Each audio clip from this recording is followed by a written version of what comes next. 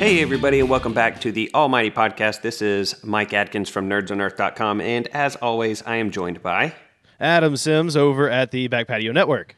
This time, we are wrapping up another season finale episode for the AMP, and this time, we were not surprised by the fact that we had to squeeze 3 episodes into one instead of 2 into one. So we did totally a little bit more planning. Yeah. We were like, we can't let this happen again because we were totally shocked.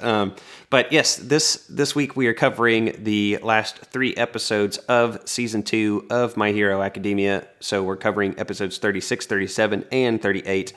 And we're going to do our best to honor your time by keeping it, around the same amount of time that we usually talk about. So maybe perhaps a little less depth, though these episodes do lend themselves to a little bit quicker summarizing than some of the other episodes do, too. So shouldn't be missing out on too much.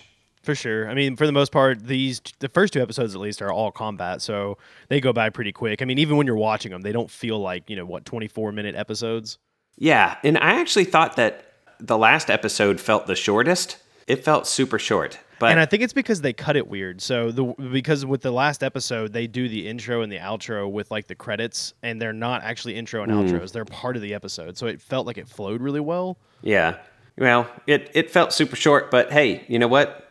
These 2 combat-heavy episodes were pretty stinking awesome because we continued where we had left off with the students versus teacher kind of final exams going on. And we picked back up. I think this was a post-credit scene of episode 35 where we see Ochako and Aoyama kind of threatening to be sucked into 13's black hole fingers. And he asks her, of course, she's like apparently really deep in thought. And he asks her, he chooses that moment. It's totally appropriate moment to ask somebody if she's crushing on Midoriya. And at the beginning of episode 36, this blush overcomes her and she releases her grip and starts flying towards 13.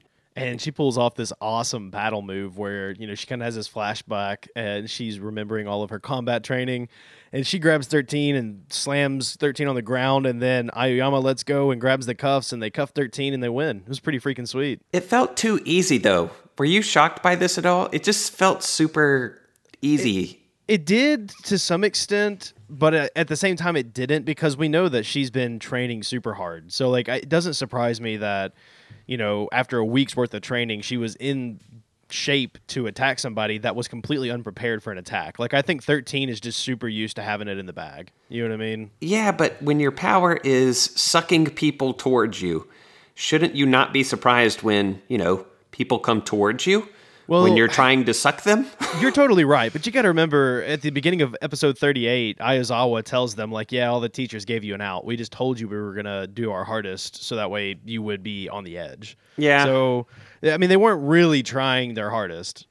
Yeah, I don't know. I really just wrote in my notes, I just have 2 lines on this fight, and the last one is, well, that felt real easy. Yeah, it was over really quick. Yeah, it was. Plus, I mean, Aoyama did something, and I don't like to give that guy credit for much, but looking at the camera.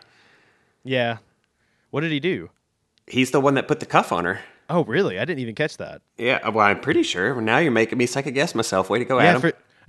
Well, because there's a great scene where Ochako was like, you can call me the mini battle hero. And then that's when I thought she slammed the cuffs on 13. So I don't remember. Listen, if he was a part of anything successful, I kind of resent him for it. Yeah, he's definitely my least favorite character. But it was a good scene. We really enjoyed it. Did you notice that after this scene, we kind of go back to the behind the scenes camera room where I guess you've got Sue and there was also the nurse. And I feel like Midoriya was there and maybe 1 or 2 of the other heroes. And Sue is like, did you notice that something distracted Ochako? And then Sue totally embarrasses her whenever she comes back in the room. Right.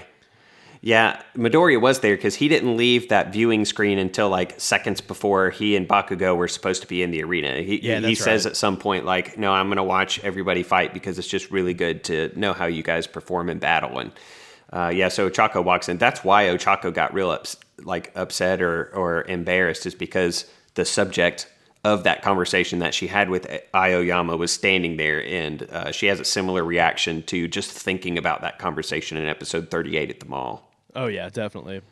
Well, we go into the next fight, which might have been my favorite one because it showcases the best villain of the show, Nezu, the principal. Yeah, okay. I figured that you were gonna be excited to talk about this one. I am excited. It was awesome. I mean, so we've got Ishido and Kaminari. They're going into, it kind of looks like another industrial zone. And Kaminari actually kind of makes a joke like, Ishido, you probably shouldn't use your powers in here. We don't want to melt the principal, which I thought was pretty funny. And about that time, like the entire city just starts wrecking on them. And Nezu is up in this crane, and we find out that his quirk is, it seems like it's either, I think he causes chain reactions, and it gives him the abilities to calculate what's going to happen. So like he hits one building with the crane and can calculate, if I hit it just right in the right spot, it's going to cause all of this other devastation. Yeah, and Present Mike does that kind of like voiceover thing to talk a little bit about Nezu's quirk, like he has for pretty much every character on the show. Yeah, I gotta say, I love that Present Mike is this like third-party omniscient narrator for the show. I love that. It is pretty fun. But did you notice who did Present Mike's voiceover when his turn came around? No, I guess I didn't pick up on that. I'm pretty sure it was Aizawa. Was it Aizawa? I think Aizawa talks about Present Mike's quirk. That way Present Mike wasn't talking about Present Mike's quirk. I wish it had been Present Mike, though. That would have been great. It would have been really funny if he was talking about himself in the third person. But I also like the idea that it was Aizawa talking about him because they're besties. Because they are besties, that's true. But I also really love the idea that Present Mike has a pre-recorded intro for himself that he plays every year. So that way he doesn't have to introduce himself live. Yeah, that is pretty funny. But what he says about Nezu is really interesting, especially because of something that I think you said, if it wasn't last week's episode, it was the episode before when we were talking about the filler episode. And you had said, we were talking about the seal man, whose name is totally Silky. eluding me. Yes, Selkie, that's right. Yeah, you can't forget that. That's awesome. I know. How could I forget that? I did the research on the on Irish the name. folklore, yeah. Yeah. So you had said something in the episode about how, and I dismissed it totally offhand, so I owe you an apology because you were like, I wonder if animals get quirks. And I was like, I just don't think that that's a rational jump to be making because, it's like just because there's, seal men doesn't mean that there aren't also seals. But we find out in this episode through Present Mike's kind of voiceover of what's going on that Nezu apparently was an animal that somehow has a quirk that makes him smarter than humans. And he says, he does qualify it. He says that he's a unique being. And he talks about how apparently Nezu was experimented on when he was just an animal. What kind of animal, we don't know still. I've got in my notes, humans conducted horrible experiments on Nezu. So this is how he gets his vengeance. And that is exactly what the nurse says. Yeah. And so he is canonically an animal who has a quirk, but I suspect because of that little qualifier that Present Mike says that he's a unique being, that he is an outlier. He is like the exception to the rule, and I suspect that whatever the experiments were, that they somehow managed to make him an animal capable of either developing a quirk or receiving a quirk through experimentation. That's what I think might have happened. That's what makes the most sense in my brain anyway. I wonder if he came about with like quirk experimentation, because I would think that first quirks appearing, there probably was a lot of like underground experimentation going on, and it makes me wonder if it was someone trying to inject quirks into animals as like a test unit to see if they could do it for humans. You know what I mean? I bet that it wasn't underground at all. I mean, think about the way That's animals true. are experimented on in our own society, like No, in you're real totally life. right. Yeah. It really reminded me of like Rocket Raccoon from Marvel Comics or Guardians of the Galaxy, for what a lot of people will know him from. Yeah, definitely. Just, presumably just a regular old animal that is exceptional and unique because of experimentation. Yeah. But Nezu he goes crazy. He's like on a caffeine high or something as he's drinking his little coffee or tea, and he just goes bonkers and starts leveling the whole city. Totally nuts. Poor Amina and Kaminari, they failed their practical exam because they run out of time, and they were also weren't they the ones that were like in last place when it came to the written exams too? I think so. Yeah. Yeah. So they're just bringing up the rear on everything here. So I kind of get the feeling that they're really guys. good friends too. Well, birds of a feather, I guess. When you're the slow bros in the class, I guess so, yeah. you gotta hang out some. That's true. Well, we get to another awesome combination right after this with Coda and Jiro. And it's kind of great because this is the first time we've gotten to see Coda in action. Because up to this point, he's done literally nothing. Like, I think he's been in 2 scenes, and one of them he was just meditating in the forest, and the other one he was just in the background, I think. Yeah, he was also in the scene where they were coming up with their character names or their hero names. Right. But he didn't say anything. No, he wrote it down, but we had no idea what it was, what it meant, because he was like, animal handler or something. I can't remember. I think he's the animal petting hero. Yeah, I think that's right. Yeah, so we find out that we were like, what is that? Now we know. Yeah, now we know, because we find out in this episode that he can talk to animals and control them, I guess. He can, and before we get too far into detail with him, I have a confession to make. This makes a multiple episode streak where I have had some sort of visual revelation when it comes to characters and their design. So I think last week I talked about the way that Bakugo's hair is literally an explosion, and maybe the episode before that I was talking about Best Jeanist, and just, I don't know, I've noticed things about character designs that I'm like, how have I never seen this before? So when it comes to Jiro, I'd never ever in 36 episode spans of time had noticed that she has sound waves in her hair. Like, it's just like a highlight. Like, you would think it's just the way that the light is hitting her hairdo, and that is what it is, but it's also like a sound wave, or it almost looks like a heart rate monitor. Yeah, it's really cool. And I was like, how have I never seen that? And it jumped out at me when we were watching this scene. I was like, dang it, I am oblivious, apparently. I must have been too, because when you had asked me about it, I was like, I have no idea what you're talking about. Looked up a picture, and you're totally right. It's a neat little thing. Yeah, I mean, like, there are some of these that were really obvious. Like, I mentioned off air that Kaminari has a lightning bolt in his hair. Duh. Like, it's a different color, and it just sticks out really painfully, obviously. But then some of these are a lot more subtle, and I really, really like that. It's definitely, I mean, it kind of goes along with the whole idea that all of their names match some sort of like kanji or something that represents their powers and their quirks. I mean, it's neat how well tied together the appearance and the names and the mythology of all of these characters really are. Yeah, they definitely get cooler the more I pick up on these things that, should have been super obvious from the get-go. But absolutely, here we are, Mike's oblivious. So don't worry, I am too, because half the time I don't pick up stuff until you notice it, so... Well, we got Coda you can and continue Jiro. with Coda now. Yeah, I was going to say, we got Coda and Jiro, and they are fighting off against Present Mike. And it was really neat, because this is the first time we've seen him actually in full combat, because he didn't really help out at USJ. He was there near the end, but I don't think we actually saw his powers in action. So he's standing out near the exit gate and literally just screaming at them, and from what appears to be several hundred feet away, they are literally getting decimated by his sound waves. They are so loud, and they project his words too. So I don't know if that's a physical manifestation of what he says or if that's just for emphasis. But I mean, it gets to the point where Jiro and Coda are almost about to start bleeding from their ears. And Jiro says something to Coda like, "Hey, do you have a plan? Because I have no idea what to do." And she mentions getting him to have birds go and attack him, but Coda hand signs to her that, the birds will run away because of Present Mike screaming. And she's like, well, what about bugs? And Coda loses his mind and just runs away. Yeah, apparently he's not too keen on bugs himself, but neither is Present Mike, we find out. Right. So we get a scene where Coda has left Jiro behind. She is now bleeding from her ears because Present Mike has probably burst your eardrums. And she's like, Coda, please, let's do this. And he has this really cool flashback where his mom's really proud of him. And they kind of share a quirk, because she has that same kind of fish face. Their heads are kind of shaped like fish is the only way I know how to say it. Yeah, they look alike. I don't know how to describe. They look like thumbs to me. Kind of, yeah. But yeah, they definitely look similar.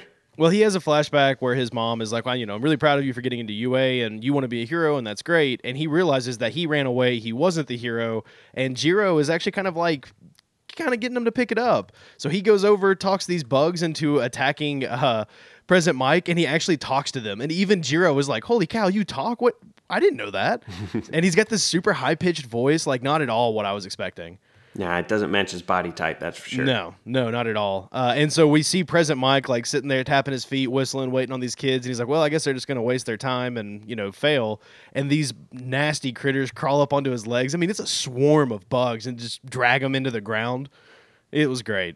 Yeah, and President Mike apparently is an entomophobic individual. Like he is afraid of all things creepy and crawly, and most of them sporting 6 legs or more, because there were like centipedes and stuff up in there as well. Oh yeah. He mentions like he's like, yeah, this is why I'm a city dweller, and his eyes are slowly crawling into the back of his head like he's passing out. Yeah, and he's foaming at the mouth. I mean, they totally incapacitate him. It was pretty great. It was great. It did make me think of something though. You know, with these kids, like it seemed like President Mike has really good control over his powers, but if he had accidentally caused these kids to like lose their sense of hearing, do you think the nurse would have been able to heal something like that? Lord, I hope so, because we definitely see some greater battle damage than bleeding ears later on in these episodes. That's true. That's true. Well, just another quick thing about President Mike. During this scene, we get kind of a quick flashback of them talking about his quirk and how it manifested. And apparently President Mike was born with his quirk, and the first time he cried, it caused his parents and the doctors in the room's ears to bleed. Yeah, and this is the first time I think that we've heard of somebody just being straight up born with their quirk, that it didn't manifest in maybe late adolescence or something like that. Yeah. And another fun thing about President Mike, I think someone on Twitter had told us about this. Apparently his original design was totally different and got scrapped, and we have what we got today. So that's kind of a neat tidbit of information. I'm the one who told you that in a couple weeks ago's Tuesday Trivia, actually. Oh, yeah, that's right. That was you. It was me. Thanks for paying attention. I do pay attention. I thought that was really cool. I'm glad that was actually us. Yeah, that's fun. We shift from the President Mike scenario to Hagakure and Shoji versus Snipe, who is... All right, so a second ago you were like, I wonder if they'll be able to restore hearing loss. Snipe is shooting actual bullets at Shoji and Hagakure in this scene. Like, it is full-on violence. It is, but I get the feeling a guy named Snipe doesn't miss as often as he was in this episode. I'll grant you that, but he wasn't shooting blanks is what I'm suggesting. Just think about when he showed up at USJ, he shot that one guy from like 2 miles away. Yeah. He literally showed the curvature of the earth from how far his shot was. So I can't imagine that he was actually trying in this. No, but he just wasn't shooting like paint rounds is what I'm saying. No, you're totally right. You're right. So they have an interesting strategy. So Hagakure ends up stripping down to be totally naked because, when she has any kind of clothing on, you can see it. And she disappears, obviously. And then Shoji draws Snipe's attention and kind of puts his hands up almost in surrender. And Snipe's like, oh, you're giving up that easily. And then all of a sudden a cuff slaps onto Snipe's hand, placed there by a completely buck-naked Hagakure. And this little scene, it doesn't last very long. This little battle doesn't. And when he turns to kind of see where Hagakure must be, his elbow, I guess, bumps Hagakure's boob, like presumably her breast, just because of the way that things roll out for the rest of the scene. And it makes this onomatopoeia sound. It's like a bounce or a boing. And then in the subtitled version, Snipe says the onomatopoeia, so it like there's a bounce sound, and then he goes bounce, and so it's just funny to me that he could apparently like the sound that it made when his elbow touched her boob was audible, and he repeats it like with a question mark. He's just like bounce, like what would be doing that? Yeah, and then Hagakure awesome. Gets real upset, and so he's fired now. He's gone. There's no way he's hanging around that school. You don't think so? You think that's like automatic firing? Well, in the very least, he's got to travel around to all the neighbors and let them know that he's on the list. That's true. I mean, I guess maybe they'll show that at the beginning of season 3. That'll be like the first 5 minutes. Please be scene number 1. That would make me laugh so hard. I'm Snipe. I'm a professor at UA. I touched a young lady when I shouldn't have. Yeah, by accident. But I still have to tell you all. Yeah, legally she was obligated. Invisible. Yeah. I didn't even know she was there. Yeah. You could just hear him trying to defend himself in court. Right, I couldn't see anything. Anyway. Oh, man. Well, we go right into another battle, another showdown between Mineta, Sero, and Midnight. And it's great because we transition from this scene where the nurse is talking about, the students at UA, and Midoriya is talking to Ochako, I think it is, about how one of the reasons he loves being at UA is that everybody in Class 1A is trying their hardest to be a hero. And then we pan over to this screen where Mineta is bawling like a baby and running away from Midnight. And even the nurse is like, yeah, everybody except that guy. Yeah, he's running away, and he's upset because Sero had succumb to Midnight's quirk, which her quirk name is somnambulist, which is just a fancy word for a sleepwalker. Oh, really? I figured you would look that up. I just knew that one, somnambulism and somnambulist. I do know a couple things, not much about this show, but some things I got. And he's freaking out because Saro's head, when he passed out, touched Midnight's boob. And then he's like, so first he's like, oh, you touched her chest. Oh, now your head's on her knee. And he's super upset because he's like, if Saro hadn't saved me, then I'd be in that position right about now.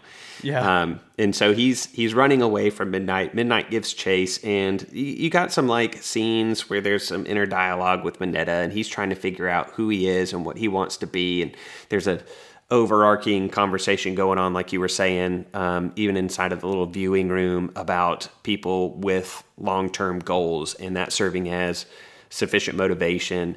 And I think maybe it was Recovery Girl, had said something to the effects of people whose end goal it is to become a hero have no future, because once they reach that, what's their further motivator?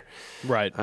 Yeah, it was definitely the nurse. She said that it was exact things like the people that come to UA just to be a hero always fail. So Mineta is struggling with what his goal is, and he talks about how his goal was to be a ladies' man, to be cool with the ladies, and he starts talking about some of these other heroes, some of the UA students included, and he says it's not that they're cool because they are heroes, which is, I think, is what he initially thought. That's why he's on this hero trajectory. He says that they're heroes because they are cool, and I like that because it's a parallelism, but at the same time, they use two different definitions of cool, I think, on either side of the comma in that sentence. But you get what he's trying to say. Yeah, I liked it a lot too. Did you notice that when he was running away from Midnight, he was crying blood? Yeah. They make a reference to it, I think, at some point. Somebody's like, "Oh Lord, yeah, I think so." Or maybe I just wrote that in my notes. I said Mineta is crying blood. Yeah, I wrote that down too, but I don't think anybody addressed it in the English dub. They might not have in the subtitled. So he wanting to be popular with girls is also a goal one can focus on, and that's one that will motivate him beyond just getting his hero license, I'd imagine. And so he ends up springing this, we'll say, quote unquote, springing a trap on Midnight, because he says, and we talked about this off air, he says that he planned this all along. We're not sure if that's just him covering his own behind, or if he's being honest, which way we like better, him having actually planned this out, because that fits. Like, he's fine academically, and we hadn't really seen him that much in battle, so maybe he is at least this smart. But we also think it would fit his character if he was just improvising totally and just got lucky a little bit, maybe. But he ends up using his sticky balls to secure Midnight and her whip to a rock, and then he's able to get out of there. He doesn't stop to pick up Saro. He just runs through the goal himself. Wait, no, he does pick up Saro. Yeah, no, he picks up Saro. He does. He picks up Saro, yeah. That's right. He says something that I really liked about this too, because whenever he's trying to tell Midnight, I've got a plan. You thought he says something like, "You really thought I came into this with no plan? I follow all the pervy heroes. I know all of your weaknesses." Yeah, I thought that was kind of funny. Yeah, and he does. I mean, he definitely pushes her buttons and is getting her all worked up about her what she calls her sadistic side. Yeah. And so he does use it to his advantage. So there is at least some credence to the idea that he did come totally prepared for this. But I also think that he was totally genuinely disappointed that he wasn't the one nestled on her bosom at the beginning of this battle too. I would agree with that. On his way out of the gate, he says, "Just this once will save the boobs for another day." Does he say that in the English version too? No, he says something like, "Saro and I will be able to live to see boobies another day." Oh, yeah. It's pretty now, funny. we did finally get to see his finishing move, though, and I got to say I'm disappointed with the name. What was it called? Grape Rush? Yeah, I don't even know why it's called Grape Rush. So he used his grape balls to stick to her whip and stick it to the ground and then just rush past her. It's totally an escape move. Yeah, it's on the 10, I guess, but it was a little underwhelming, but hey, it was effective, and that's what he needed. Yeah, it was effective. And that's really leads us right into the end of episode 36 and right into 37. At the end of 36, we get a quick scene where Ochako is talking to Midoriya and is like, "Hey, isn't your fight up next? Shouldn't you be getting ready?" And he's like, "Yeah, I guess so." And then that's when he ducks out. And it starts with Bakugo and Midoriya. They've entered the city, and of course, they're facing All Might. And Bakugo has like wants nothing to do with Midoriya. He just starts walking off. And Midoriya's like, "Come on, man, we got a plan. Like we need a strategy. You know, there's no way we can fight All Might. We are going to have to run." And Bako wants nothing to do with him, and all he keeps telling him like, "No, I'm gonna blast a smile off that dude's face." Yeah, I mean, they both have a strategy, but they couldn't be any more opposite to one another in ending achievement, because Bakugo's like, I'm going to stand my ground and fight.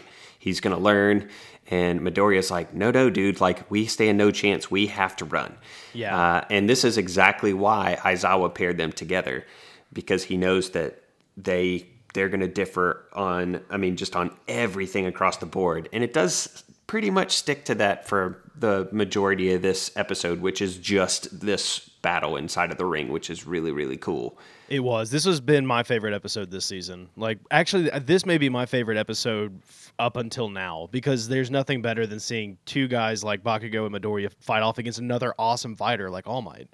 It was pretty cool. This episode had a weird tone because it feels like a horror episode. Like, imagine being Katsuki or Midoriya and having the greatest, strongest hero in the world just completely pummeling you. I mean, at one point, he hits Bakugo so hard that Bakugo vomits. Right, and that's right after he slams a gate. It's not a gate. It looks like a guardrail onto Midoriya's back and pins him to the ground. Yeah, and then imagine being a UA student watching this on the monitors, watching two students just get freaking demolished by All Might. And All Might it doesn't look like he's holding back. Of course he is, but he begins this fight by just saying, if you think of this as an exam, you're going to be sorry, because I am the villain. Yeah. And then he just starts throwing down, and it is devastating. It's hard. It was hard to watch a little bit. I'm not going to lie. It almost was, yeah, because we only see him in this light of being a hero, and to watch him just like literally destroy two kids, it feels bad, you know? That smile, that's the symbol of peace and justice and hope. It's eerie in this episode because he's just wearing this thing as he's destroying kids. And again, imagine being a student watching your friends just get the crap kicked out of them by this. I mean, it had to have been scary. They're just watching this going, they're going to die. They're going to die. No, I will say one of the things I loved about this episode, and I've got to think that, you know, for the English voice actor of All Might, this had to feel like voicing Vegeta again. You know, like just voicing this really mean, powerful, like, I'm going to destroy everything in front of me. That had to have felt kind of like a fun callback almost. Yeah, Chris Sabat. Yeah, he's got to be one of my favorite animated voice actors. Like, that guy's work is just incredible. He is. He's awesome. It's kind of ingenious what happens here, because Bakugo is trying to find All Might, and All Might is already at the, I think they say near the end of the episode that he was halfway at the city mark, so he's halfway from where they start, and he blasts them with this wind blast that goes all the way to the exit. Like, it takes out the entire city automatically, and that's when he flies in and starts attacking. Bakugo completely ignores Midoriya, and he's kind of fighting with All Might. He actually kind of blasts him with a stun grenade, and then he jumps at him. All Might grabs his face, and Bakugo starts blasting with all these like small blasts, like kind of like a minigun blast off, right? Yeah. So the whole time Midoriya is like, "Hey, we need to run. What the hell are you doing, dude?" And it gets to a point where Bakugo is like laying on the ground. All Might has just wrecked him. It is bad. It has gotten to a point where Bakugo tells All Might that if he has to rely on somebody like Deku to beat him, he will lose. He's okay with losing. Like, he's going to give up. And this just sets Midoriya off. Oh, yeah. So Midoriya comes on this, like, All Might is getting ready to land this giant punch on Bakugo's face, but it's Midoriya who lands it instead. And this is a really, really great scene, I think, because Midoriya gets upset when Bakugo says that he would rather lose.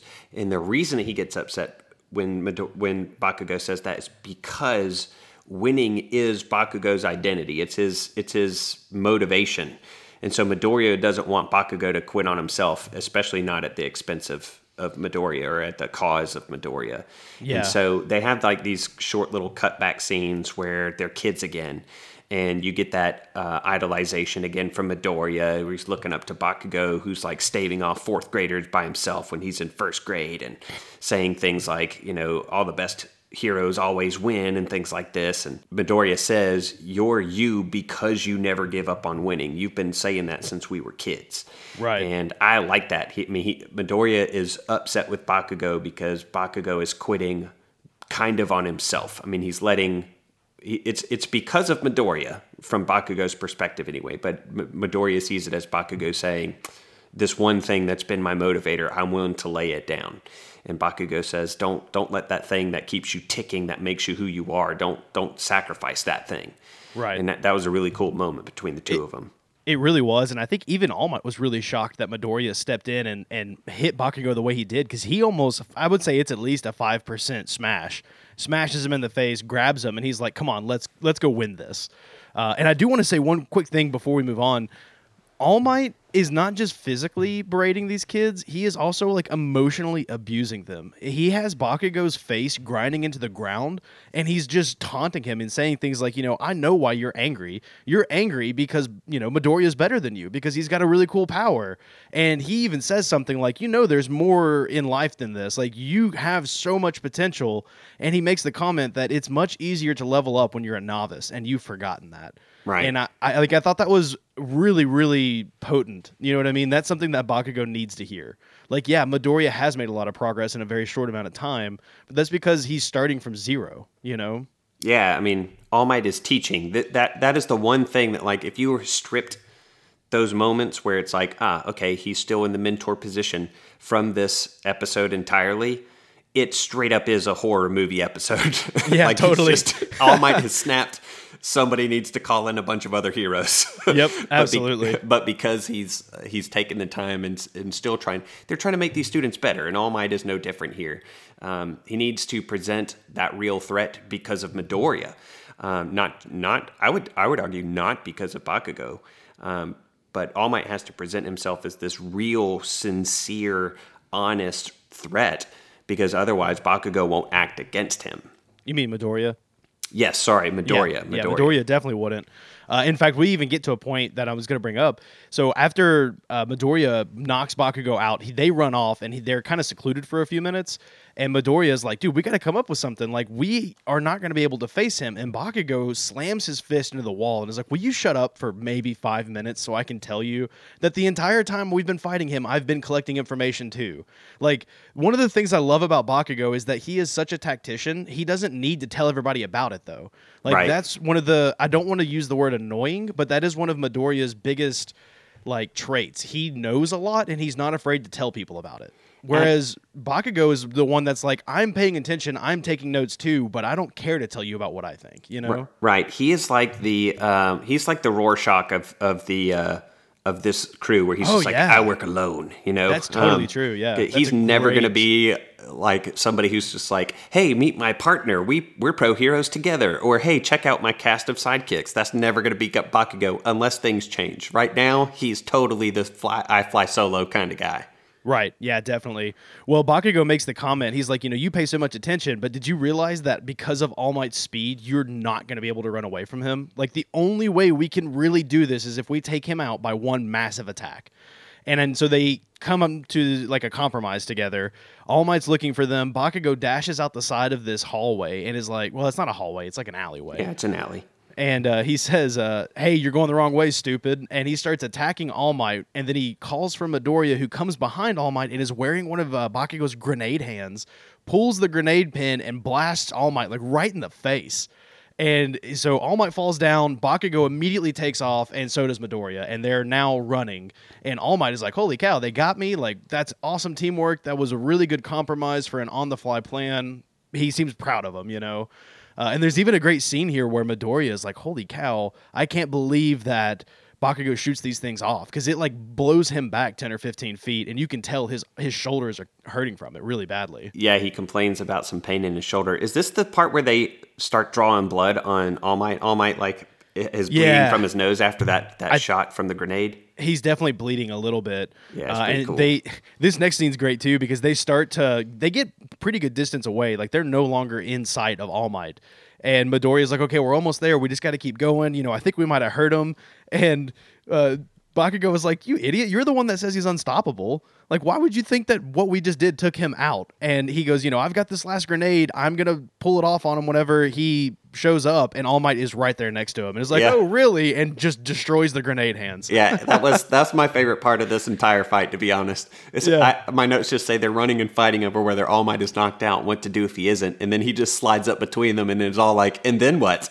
Yeah. He's been eavesdropping while they've been running. It's really funny. Oh, it's great. And this is the point where he basically sends Bakugo flying. He grabs Midoriya. As Bakugo's coming back to hit him, he takes Midoriya and slams him into Bakugo. I mean, this is like brutal. This is the same kind of stuff that Frieza was doing to Goku when he was about to die. Yeah. Like, he's not holding back. These kids are getting wrecked. I think this is the point, too, where they cut to some of the students watching this on the TV, and they're just like shocked and like pale-faced. Yeah. And I mean, they're just like, what are we watching?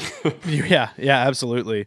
Well, Bakugo ends up doing these like full blasts with no grenade hands at all, and it gets to the point where he is hurting his arms, like it is physically breaking down bones or something, just to distract All Might so that way Midoriya can run. And so he hits All Might with this really big blast, grabs Midoriya and throws him, and as he throws him, he gets pretty close to the exit, but All Might's able to hit Midoriya, and it seems like he almost breaks his back. I mean, between the rail guard and this, Midoriya is like a crumpled piece of paper on the ground. And All Might has Bakugo again just slamming his face into the ground, but Bakugo's not going to give up. And in fact, he tells All Might, I will destroy myself before I accept defeat. Yeah, and going back to that throw when he throws Midoriya, it was just like when Bakugo threw the baseball during their first exam at UA with Aizawa, because he grabs him and then he uses the blast out of his hands. He even yells "die" when he does it, which is really funny. Now die! Yeah, and then All Might smashes backwards, like away from the direction that Midoriya is in, to propel himself in Midoriya's direction, and they collide in the air, and Bakugo has this awesome line, and this is like the most fire line of this entire episode, because All Might, I think, had said something, maybe even out loud, about or he was very intentional about destroying the other gauntlet that was still on Bakugo. He like busts up the grenade, and Bakugo looks at him and says, those gauntlets were so I could use my max firepower without risk, but I can't beat you without taking risks. And that's when he does that full powered blast out of his hand without that grenade to absorb the shock, and I was like, dang, that's freaking awesome. And he just lays All Might out with this thing. There's another awesome moment here where I think All Might like does something. He hits Bakugo one way or another, and Bakugo has this internal monologue, and he just says, this man is the most unstoppable force in the world. Like, it's so great, because a couple of episodes ago, I felt like we saw Bakugo mouthing off to All Might like he was nothing. Yeah, and he definitely regained some respect for All Might here. In the subtitled, he refers to him as the highest wall in the world. This is why he's the greatest hero. And he didn't walk into the arena feeling that way. No, he did not.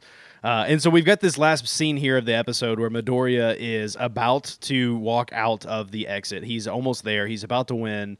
And poor Bakugo is just wrecked. He's laying on the ground. In fact, he's gotten to a point now where he's blasting All Might and biting All Might's hands because he has nothing else to live for at this point. I mean, his sole goal is to make sure Midoriya gets through those gates. Classic Goku move to just bite the person who you're fighting. Oh, totally. I think Goku bites like 75% of the villains that he ends up fighting in Z.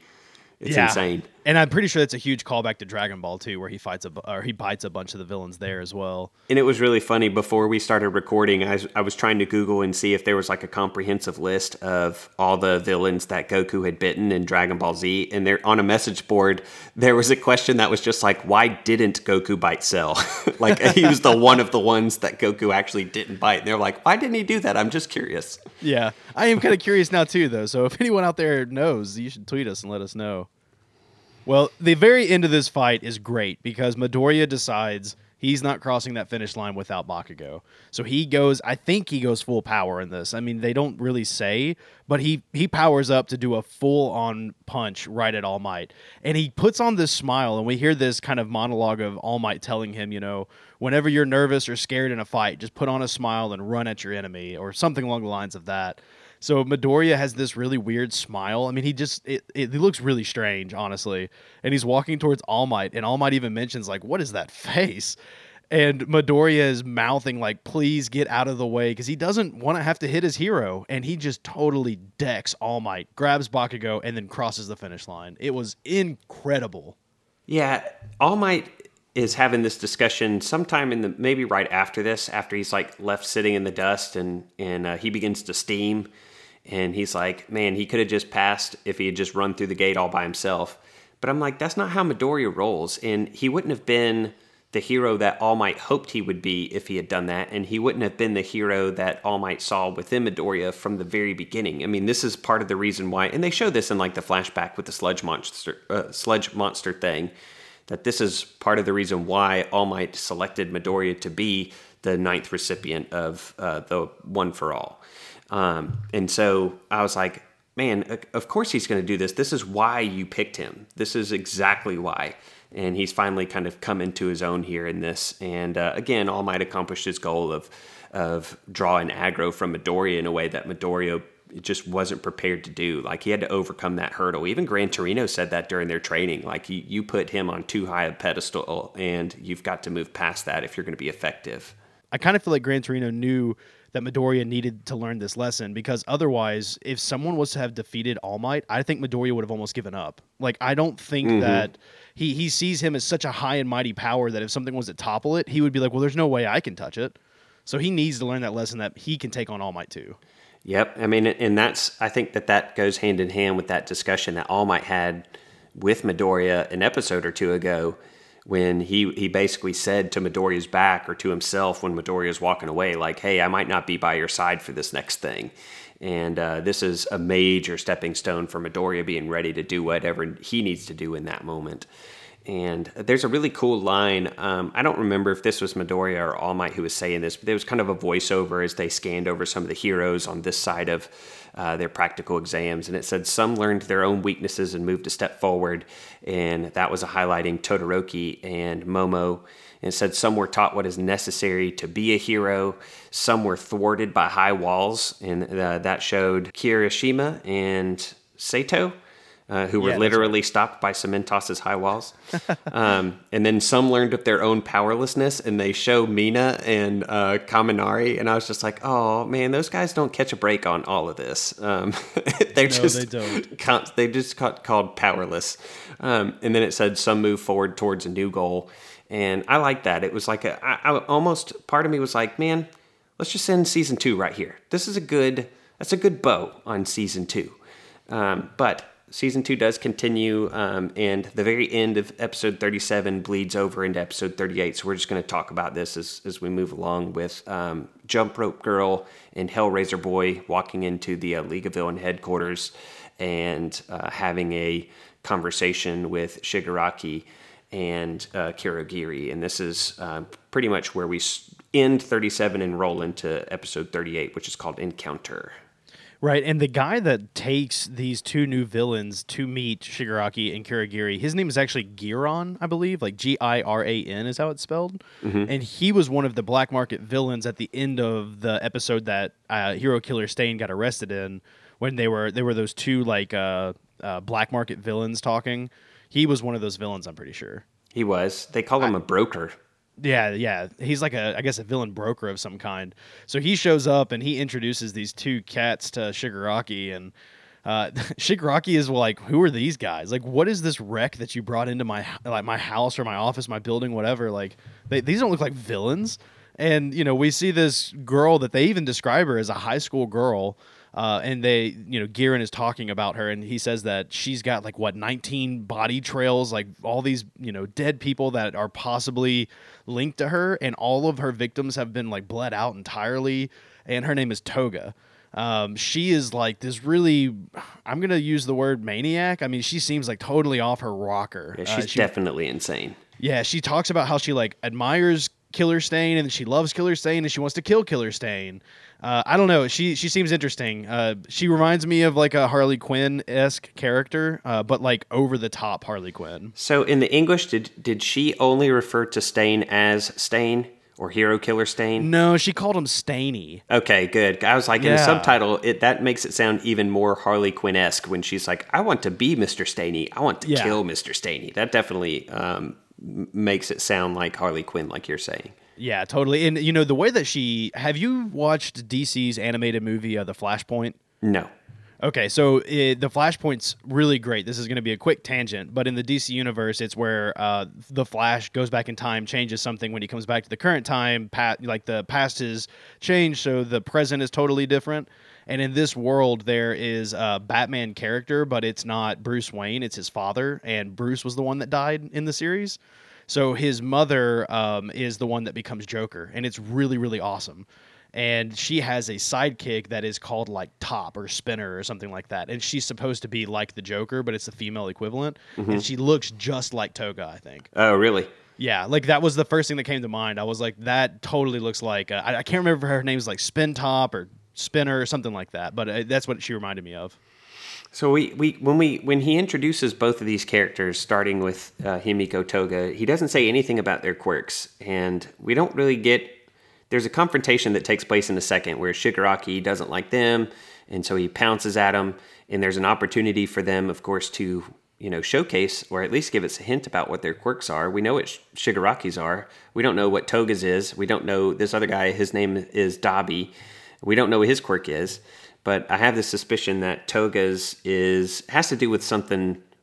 It has to deal with something with blood, because like you said, it says that she's like implicated or suspected in several deaths by blood loss. And I'm like, well, that gives us a pretty strong indicator of what her quirk might be. And when Shigaraki does jump at her, she does brandish a knife, which I think lends a little bit of weight to that particular idea as well. But then we get nothing. We got nothing to go with on Dabi besides his appearance, because I think he just tries to throw a punch at Shigaraki. We don't see anything that could give us a possible clue what his quirk is in that particular bit. We don't know anything about him at all besides his name, which you take issue with, apparently. Yeah, so they introduce him, and it's kind of standoffish because he doesn't even really want to say his name at first. Like, even Shigaraki is like, well, who do you think you are? Like, you're in my house. Introduce yourself, Like, don't be rude. And this guy says, oh, well, you can call me Dabi. And Shigaraki's like, well, what's your real name? And he goes, well, you'll find out if you ever need to. Like, he's kind of really standoffish. And he even makes a comment like, I'm here to completely delve into Hero Killer Stain's methodology, his ideology. Like, if you guys don't really follow that, then I think I'm wasting my time here. And Shigaraki, that's kind of why they get into this fight, because he's like, well, who are you to walk into my establishment and insult me, That's when they go on to this fight scene where it's pretty neat. They both go at each other at the same time. Well, I guess all three of them, Toga, Dabi, and Shigaraki.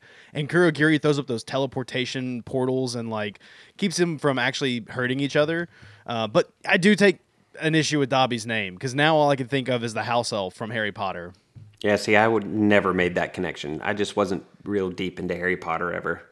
Yeah, and see, like, I'm re-listening to the books right now, so for me, it's, like, really fresh. So, yeah, I don't know. But it'll be all right. Dabi's not the worst name he could have gotten, I guess. I really want to know what his quirk is, because he's got an interesting look to him. It looks like he's almost, like, pieced together, like different pieces of flesh. Yeah, he looks like he's something out of, like, Tim Burton's Nightmare, what's that? Nightmare Before Christmas? Yeah. That's what he looks like. Definitely. But we got nothing. I have no idea what his quirk is. I'm just guessing in the dark for Toga's, just based on the 2 lines of dialogue that we've got and a flash of a knife, Right. Well, we get this scene where Shigaraki kind of mouths off to Kurogiri, and he's like, what is it with everybody admiring the Stain guy? And Kurogiri tells him, like, hey, these guys really aren't that bad. Like, we really need to expand the league. Like, you really should reconsider letting them join. And Shigaraki gets pissed off and just leaves. And there's an interesting scene here where Girin, the guy that is, like, the villain broker, even tells Kurogiri, I don't want to complain about a client, but that guy is way too immature to be running the League of Villains. Right. And I thought that was interesting that even from an outside perspective, there are people that are like, this guy doesn't need to be running this, Well, and that is a callback to the first discussion after the USJ where the teachers referred to Shigaraki as childlike. Right.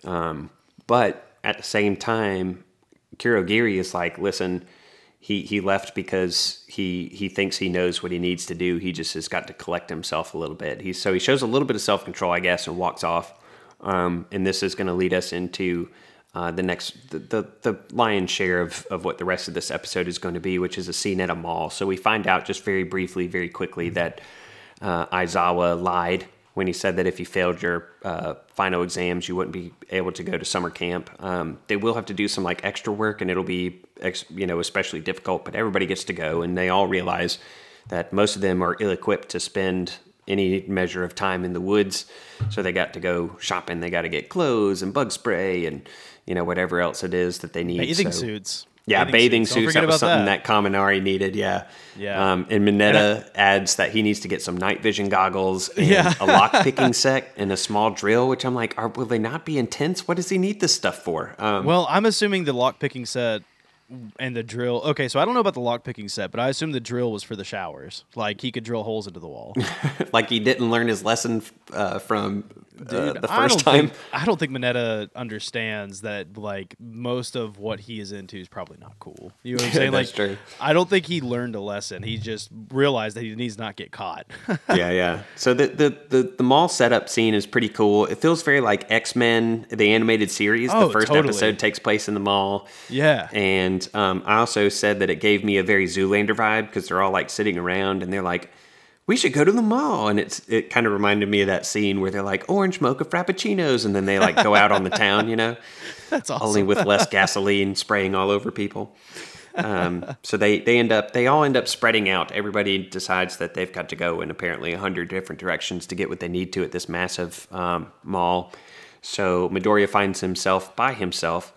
And it is at this time that he's approached by a hooded figure who quickly wraps his arm around Midoriya's shoulders and kind of grabs him around the throat, but keeps one finger off of his throat.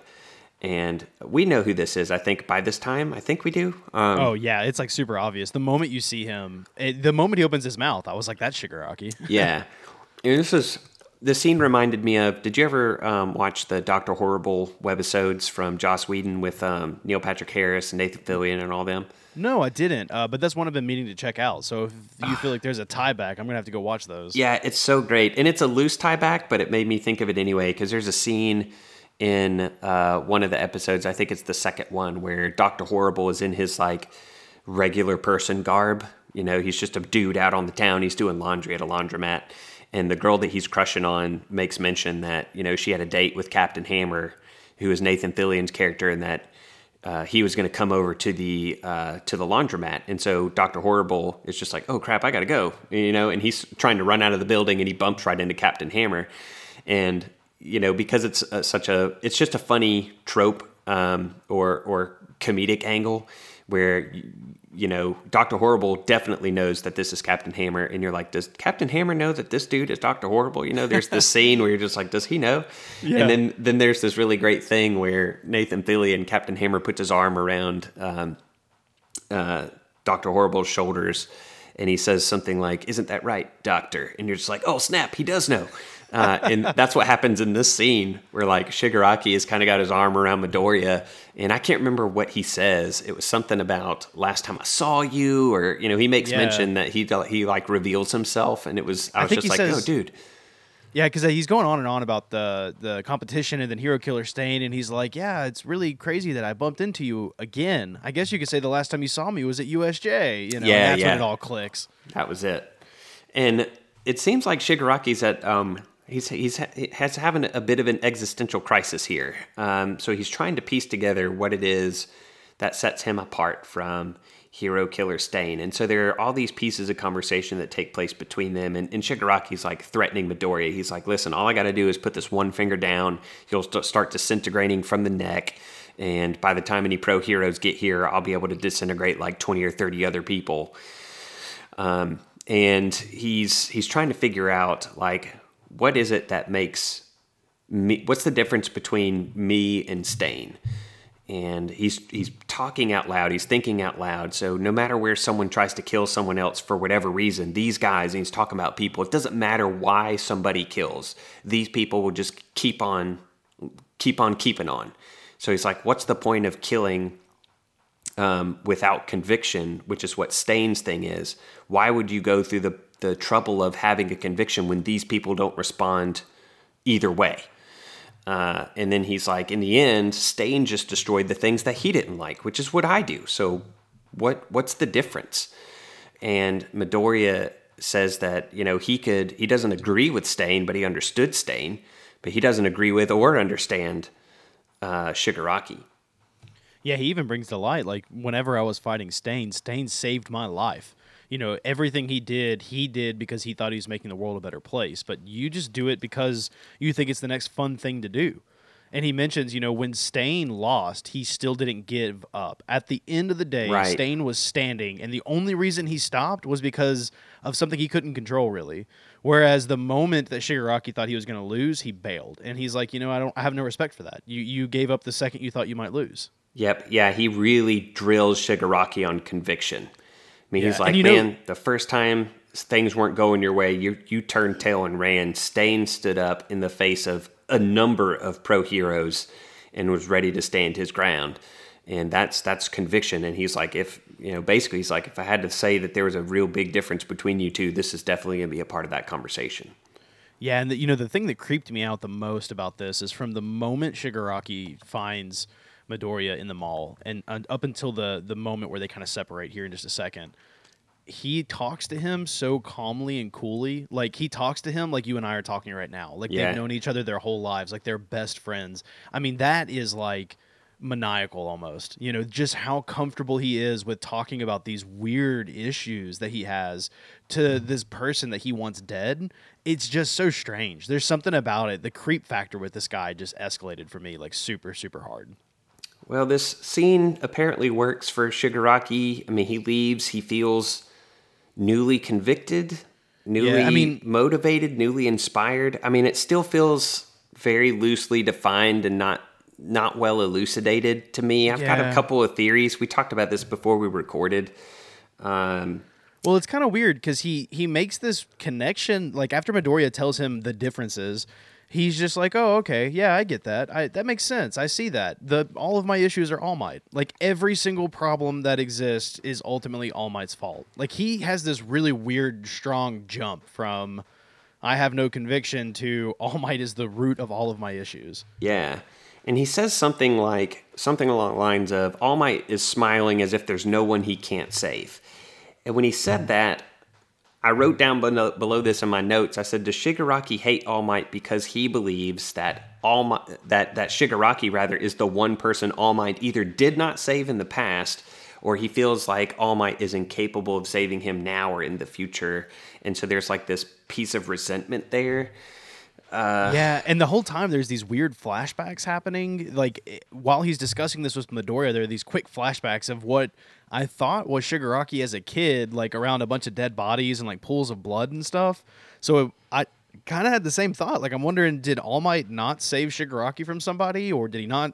You know, what happened there? Like, we have to eventually find out what's going on with him in the past. Yeah, I mean, I think that a lot of what Shigaraki's character is, and some of his quirks, not like his disintegration quirks, but the things that make him Shigaraki, like the scratching on the neck, and he tends to be very shrouded and hidden behind hands and things like this, that there's got to be some sort of trauma in there that kind of keeps him withdrawn.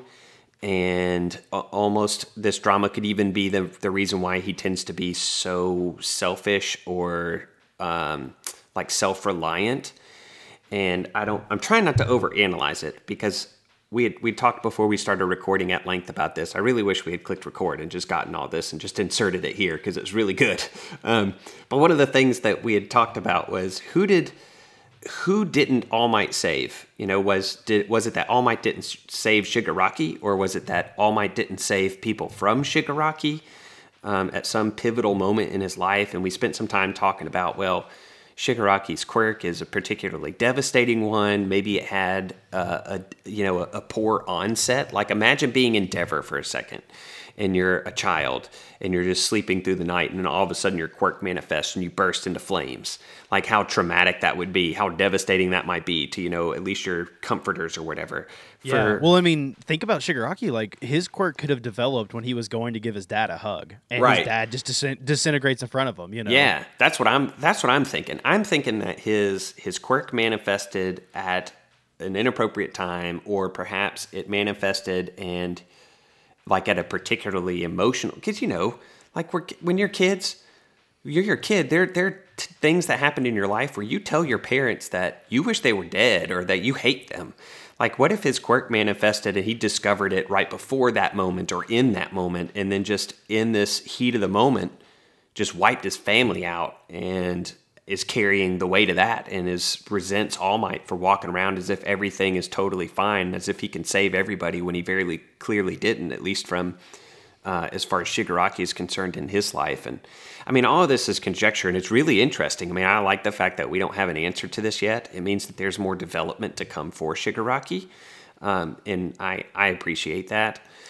But to kind of even emphasize this even further, we kind of shift away from the mall scene, and there's a scene where like Midoriya is being spoken to by an investigator, and then All Might rolls up, and the first thing All Might says to Midoriya is, "I'm sorry I couldn't save you." And from a literary standpoint, that felt to me like they were really emphasizing that particular line of Shigaraki's, that he's smiling as if there's no one he can't save, which makes me think there's something to at least a part of what it is that we were spitballing earlier. And but I'm also trying not to read into that too much. Maybe that was, I don't know. Well, to even further that, I mean, right after that scene, there's a moment where, Midoriya has left them all at this point. So let's catch you guys back up real quick.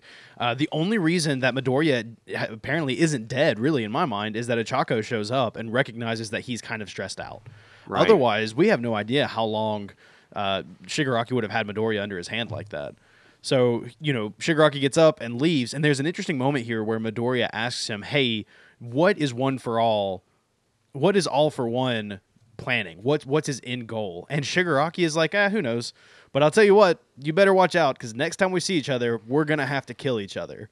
So I'm getting the feeling, man, like into season 3, I bet it's going to be a big, bad showdown between these two. Oh, yeah. There's definitely big showdown coming between them, big showdown coming between All Might and One for All. Or All for One. All for One, yeah. See, look, you're poisoning me. You're poisoning me with your bad naming conventions. It's something crazy, man. Well, they end up filing a police report. The police clear out the mall, but they can't find Shigaraki. And so we end up seeing Midoriya, who is being investigated. Not investigated, but he's talking with Tsukuachi, who is All Might's friend. And he's the FBI agent from the last season. Well, even this agent, to further the point we're talking about here, is mentioning to Midoriya, like, once All Might arrives on an emergency scene, he has never failed to save somebody. Yep. And the camera pans over to All Might, and he just has this morose face. He isn't transformed into like super buff All Might. He's Jinko Jeans All Might, and he doesn't correct he doesn't correct his friend. And it's just kind of weird because you totally gave up. yeah, totally. And I'm leaving that one in. Yeah, that's great. Oh, that's funny. So he doesn't correct his friend, and like he just has this look like he feels like his friend is lying about him. There's something about that scene I just don't trust. I don't believe it. All Might has failed at some point in time, I think, and I don't think it's public knowledge. Like, I don't think he wants people to know about it. Yeah, but it's a pretty heavy ending to this season, really. It is. Like, this last episode was pretty heavy. Yeah, I mean, although we do end with the kitty cat with the bell on his neck. He's there at the very end. That's true. So do you think that's a human with animal quirk or an animal with a human quirk? I think, like I said, Nezu, that he's unique. I think that's a human with a kitty cat quirk who just likes to accessorize. And the friend, to use your vernacular, also I think at some point tells All Might that he should really consider leaving UA, and that's kind of where we end season 3, and it's like, oh snap! I don't think he's going to go anywhere before this stuff for All for One comes to a head, but nah, I don't think so either. But I do think he's going to consider leaving UA because his friend mentions like, you're going to get these kids hurt, you've been around for 3 months and twice now. This is no coincidence, Yep, he's drawn aggro. He's drawn aggro hard, and wherever he goes, danger follows. And it's good that the detective picks up on that pattern because it ain't exactly a difficult one to discern. Right. And then we get one last scene here, and it's pretty creepy. We see this doctor that's like treating All for One, and All for One's sitting in this chair, and he's all got that gnarly face. And the doctor says, "Wow, you've been really happy, like what's going on?" And this All For One says, well, Shigaraki's finally found his conviction. I'm just waiting for him to seek my help at this point, and I can't wait for him to become my successor. Mm-hmm. Oh, man, that dude's creepy. Like, I cannot wait to see him in action. Yeah, it's going to be nuts, man. It's going to be nuts. But hey, you know what? Part of the beauty of us coming into My Hero late is that we don't have to wait. Oh, I know. We will. It looks like our production schedule is going to outpace season 4. So at some point we're going to be current and doing episodes releasing a little bit closer to what is being released worldwide. But for now, we basically get to shift straight into this with we're instant gratificationists. We get to indulge in instant gratification and just move right into the next thing. But as we mentioned last week and possibly the week before on the Almighty podcast, we are going to take a brief break from seasons, from episodes, and our next episode of the Almighty podcast is going to focus on the movie that takes place between seasons 2 and season 3, the first movie that's already out. So we're going to watch that. That's what we're going to talk about next week. And I think it's called Two Heroes. It is. So go find it. Heroes. We're going to have a special guest star. My wife, Hannah, is actually going to come and check it out and watch it with us, and then we're going to all talk about it. It's going to be a special episode. Just do something a little different before we dive into season 3. And before we blink, we'll be watching these episodes as they release, and we'll probably have to change the format around just a hair when we get there. But we've got a couple months before we got to figure that out. So most definitely. And in the meantime, be thinking of what you want to hear from us. Like, we want to know, what do you guys want to hear in between when we're having to wait on these episodes to release? Because there's definitely going to be several weeks where, we're waiting on episodes to come out. So let us know what you want to hear from us. Yep. Come and talk to us on Twitter and the Discord. Be sure to give us a little bit of a signal boost by jumping onto iTunes and giving us a rating. Do anything that you can to spread the word, man. We're still growing pod. The word is getting out slowly. We're growing in all of our communities. We definitely want you to be a part of that, and word of mouth is one of the best ways that we can boost the signal of the AMP. We appreciate all of the signal boosting that you guys have already done for us, but that's it for this week. See you guys next week for the movie.